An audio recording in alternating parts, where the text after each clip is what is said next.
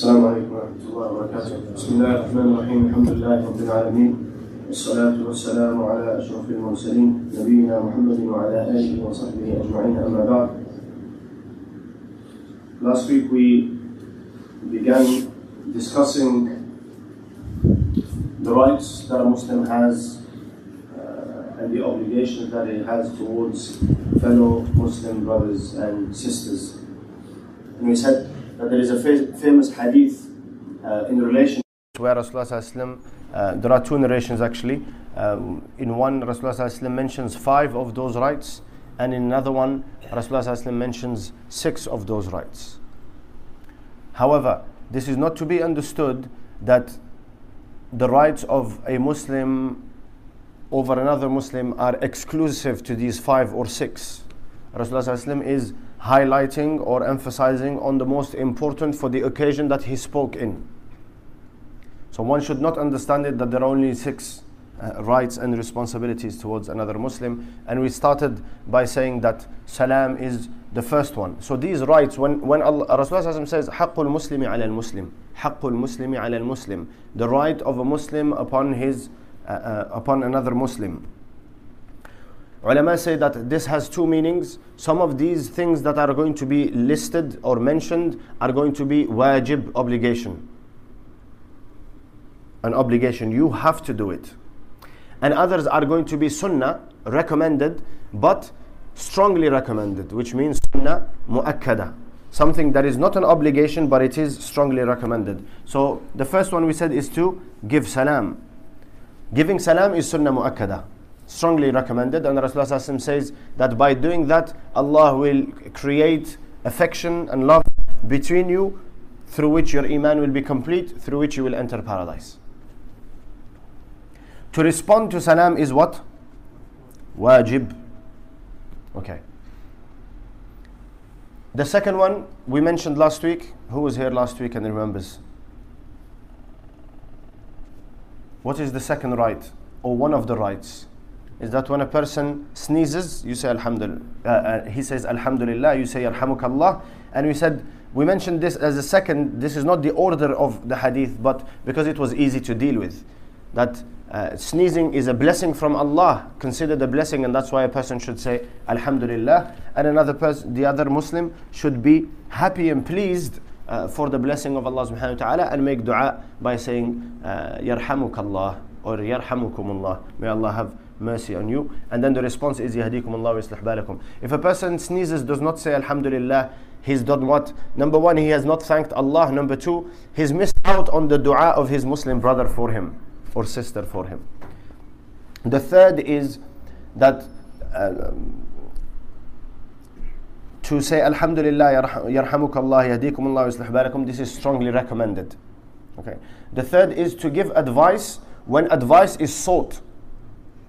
If a person comes to you, you have expertise in a particular field, and they want to ask you about your experience, and you have a responsibility and a duty to give nasiha, to give advice that will be beneficial for that person in this world and in the next. Advice that you would like somebody to give you if you were in that position. This is a duty and a responsibility. It is especially so when a person asks you for the advice. And ulama say this is then wajib. Let's say, for example, I know my Muslim brother or sister are going through some difficulty, or they're making a choice or a major decision in their life, and I can see they are doing the wrong thing. According to me and my experience, this is not beneficial for them. Then I should give them nasiha and advice, whether they ask for it or they don't. Because Rasulullah said, Ad-Deenun Nasihah. You have a duty of what? Giving advice. وَلِأَئِمَّةِ الْمُسْلِمِينَ وَعَامَّتِهِمْ. Not only when they come and ask for it. However, when they come and ask for it, it becomes wajib on you. But at the same time, if you do not know what is best for that person in this world and in the next, and you don't know what will benefit him, then withhold nasiha and say, I don't know. It doesn't mean that you just gotta give advice to everybody that comes along and asks for advice. If you truly don't know, then you say, I do not know, I'm sorry, I cannot help you in this, but perhaps you can go to so and so, they can advise you because they have understanding. Our problem is that we advise everyone. And this is what? This is not fulfilling the right. This is actually al-khawdu fi ma la ya'nih. To get involved in things that do not concern you. If I do not have expertise in something, like somebody's got a problem with his car and they come to me and I have no idea, right? And I just start, giving advice. No, I think you should do this, do that, take it here, take it there. I will end up doing what? Harming him or her more than I will benefit. So the third is to give advice. And the advice should always be given from the perspective of Sharia. Never, if I was you, I would do this. We're not interested in what you would do. We are interested in what is the command of Allah, what is the sunnah of Rasulullah sallallahu alaihi wasallam, first and foremost. And then after that, if it is something that is halal and permissible, and let's say for example it is a matter of preference, somebody comes to me and says, should I buy white or black? Then I can say, yeah, if it was me, I would choose white. I like the color white. However, I don't give preference to what I think over what? The command of Allah and the sunnah of Rasulullah sallallahu alaihi wasallam. And this is the advice that is given, and this is very important because Rasulullah sallallahu alaihi wasallam and Allah subhanahu wa ta'ala have created a way and a system through which we make decisions when we are confused or we are uncertain. Then we have a way of making a decision. And Nabi sallallahu alaihi wasallam said, "Ma khaba man istakhar, wala nadima man istashar." That the person who seeks guidance from Allah through istikhara will never be at loss. Whatever decision you make, whether it is regarding dunya or akhirah, if you seek istikhara, then you will not be at loss. And the second one, if you seek counsel, and this is in itself seeking nasiha. So you're going to people that have knowledge or experience, life experience in a particular field or area that you are interested in, and you seek their advice. And it is wajib for a person to give advice when it is sought from him. The third is when he invites you, you accept his invitation, right?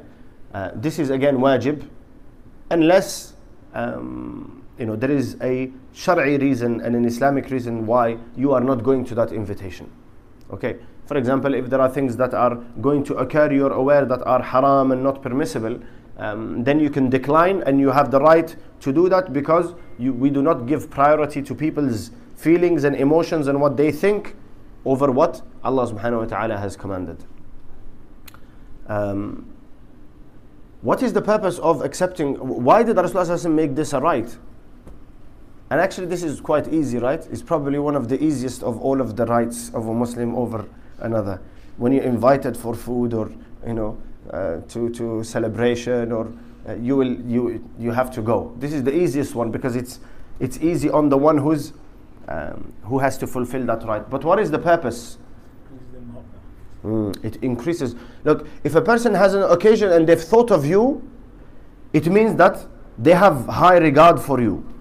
Now, if you just say, okay, inshallah, and you decline and you don't go, then you have done what? You will break that person's heart, because you have not held that person in the level or the regard that they have held you in. So they have love for you, they have respect for you, they have honored you by saying, please come along to my wedding or my aqiqah, or whatever the occasion is.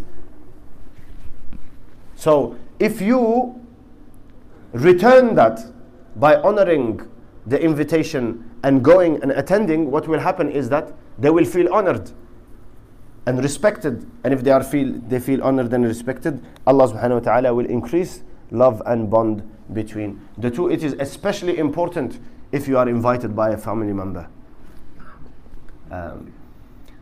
So this is a sort of wajib also. It is an obligation unless a person has a valid reason, either the Shar'i reason, or for example, I am invited to something that I know that I cannot attend because I am at work, or I am away, I am traveling away with family or what have you. Then what I do is I make an explanation to the person and remove that responsibility and absolve myself of that responsibility, right? So then that person knows, I've given them an explanation, oh, this is the situation, I would have loved to come, but now their heart is not broken. They know that you would have come, however, due to circumstances you are unable to do so. Number 4. Number 5, إذا مرض العيادة, right? To visit when a person is sick. The purpose of this visit is what? What is the purpose of the visit? Remind yourself, yes. But more importantly, it's a right over your Muslim brother. It's a right of your Muslim brother or sister. Why is it a right? But what is the benefit?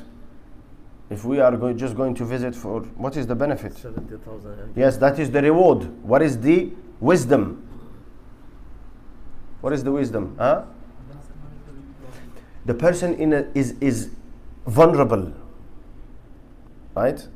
They are dealing with, yes, if it is just a headache or a flu, a person is not going to be in a difficult, but let's say, for example, somebody is diagnosed with cancer. Somebody has a major illness, right? Now they are what? Emotionally, they're weakened. Number 2, shaitan is working. And number 3, the illness itself has its toll on the body and the physical self. So when you go and visit, the purpose of your visit is to do what? To remind them of the mercy of Allah and to have hope in the mercy of Allah, and that Allah subhanahu wa ta'ala, shifa is in the control of Allah, and whilst you are being patient, Allah subhanahu wa ta'ala is rewarding you. They know that, but they need a reminder because of the situation they are in, emotionally, mentally, physically. So they need what? Support. So when you do that and you go and you grant that support, then what happens? It will increase what? The bond between. So when you are in need, then that person will come and support you and give that. And the hadith of Rasulullah is a person who comes out in the morning or in the evening to visit an ailing or an ill or sick person, Muslim, whether a male or female, then an angel calls out, طبت وطاب ممشاك. You are طبت is a dua of goodness, and your walking may that be a source of goodness. وتبوأت من الجنة مقعدا or مجلسا, and you have taken a place in paradise. 70,000 angels seek forgiveness for that person from the moment they leave their home, if it is in morning until evening, if it is evening until morning. So this is a duty and a right of another Muslim brother, and its purpose is to do what? To support them and to strengthen their resolve to be patient and to expect relief from Allah subhanahu wa ta'ala. Not go and visit a person and say, you're supposed to bring hope. Okay, so when you go and visit, as difficult as it is for you, if you are sensitive and you're just going to go there and cry along with that person because they are terminally ill, and sometimes people go even beyond that. They say, you really don't deserve this. Who are you to decide what that person deserves or don't deserve? That is in the control of Allah Azza wa Jal. Your duty is to support and strengthen that person's patience and resolve, not to make it worse, right? And for that reason, you have to look for the appropriate time to visit, right? Not when it's convenient for you, when it's convenient for them. When you do visit, it has to be a light visit, not you go there and you're spending hours and the person cannot even speak. So they are fatigued already because of the illness and you are increasing their pain. No, it is a brief visit. Assalamu alaikum, we have come to see how you are. You know that illness and health is in the control of Allah Azza wa Jal. Make dua for shifa. You make dua for them in front of them and say that whilst you are being patient, Allah subhanahu wa ta'ala is forgiving your sins and He is elevating your status in Jannah bi'idhnillahi ta'ala. Assalamu alaikum, make dua for us and leave. And the last one is to follow the janazah. We all know the importance of following the janazah. But why do we do it? Other than the reward. Number one, it is a command of Allah. Yes? Number two, it is the right of the Muslim brother who has died. Number 3, it is the right of the family of the deceased that they should be supported in this time of difficulty and loss. Okay?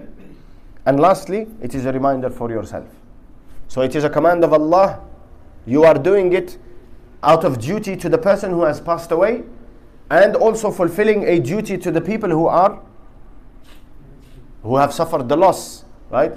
To strengthen their resolve, make them, say this is patience, and the words of Rasulullah sallallahu alaihi wasallam, لِلَّهِ مَا أَخَذْ وَلَهُ مَا أَعْطَى وَكُلُّ شَيْءٍ عِنْدَهُ بِقَدَرٍ. Everything belongs to Allah. Those who live belong to Allah. Those who died belong to Allah. Everyone has a decided term that Allah subhanahu wa ta'ala will take them away from this world. Be patient. Allah will reward you for your patience, and making istighfar and seeking forgiveness for the person who has passed away. These are the 6 main that are generally mentioned and regarding which Rasulullah sallallahu alaihi wasallam has given us guidance, and we'll continue next week bi'idhnillahi ta'ala with the remaining rights.